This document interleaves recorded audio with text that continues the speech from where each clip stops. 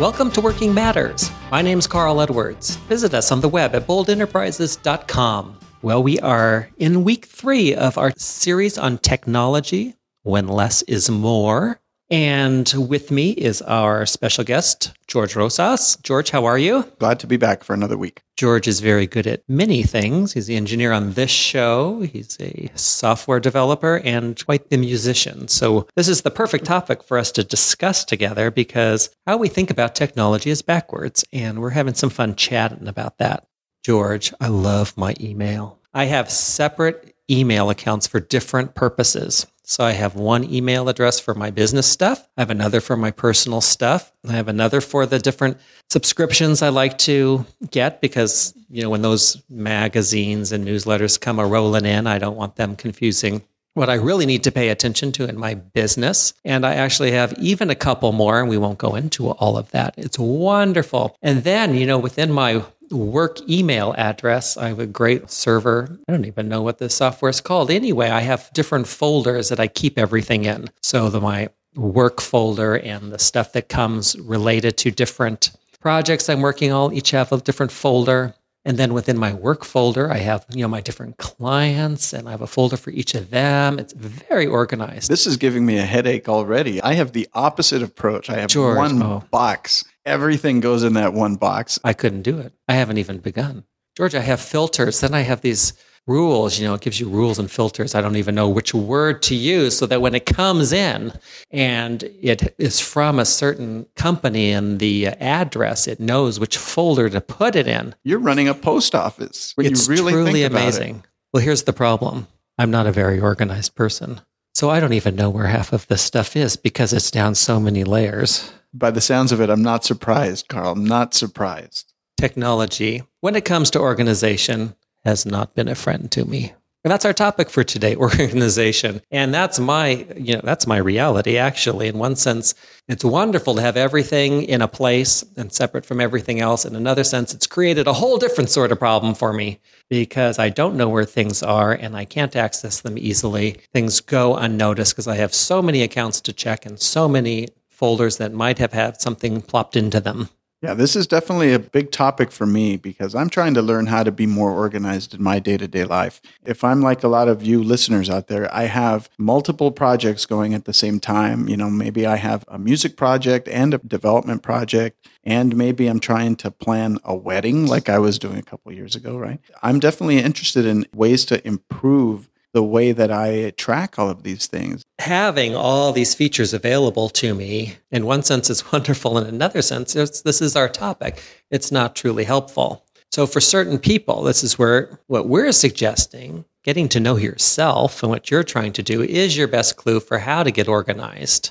So for the naturally organized, a simple system might work because you have other ways of keeping track. And for the more disorganized, something more structured might help. But the technology can't answer that question for you, can it? No, it can't. And I wish that it could.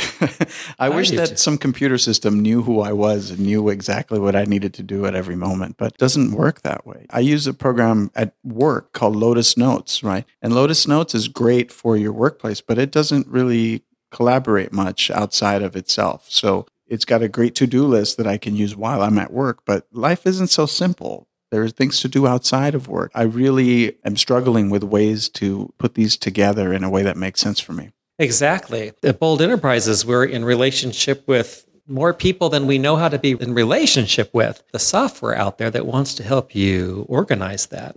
Networking software, contact tracking software, lead tracking software. They all almost provide too much organization, and you have to categorize people their way and follow up on them their way. And it's soon, instead of the software serving me, I feel like I'm serving it. I think anyone who's ever used applications like PeopleSoft or large corporate applications know that a lot of times they have to tailor their job to the application software. And it's not enough to just know how to deal with clients. You have to know PeopleSoft to work here. That is where we at Bold Enterprise draw the line. Nobody should work for their software. Software should always be working for you. That's a separate series we'll do sometime. But for helping you get organized and what software will help with that and what won't, that's the kind of thinking we want to be able to do. So what are we trying to do when we're getting organized? One of the things we're trying to do is just not lose things. So having one document folder on your computer with 475 documents listed either in date order or in alphabetical order isn't helpful. If you only had 10 things in that folder, you could look down that list. How much stuff we have to keep track of is one of the things that might inform how we keep track of it and when we need to get a little more complicated and maybe do folders within folders and go that extra level. So we want to find things. And one of the things that's great about the technology that's appearing right now, software companies are coming up with better and better ways to search for this stuff. I was just talking about how I have one giant email box. Well, it's got a great search feature thanks to the engineers at Google with Gmail. I can bring up conversations I had anytime in the past just by typing in some keywords that may have happened in that conversation. This is good stuff. This is very useful. The new version of iPhoto from Apple can organize your pictures by face.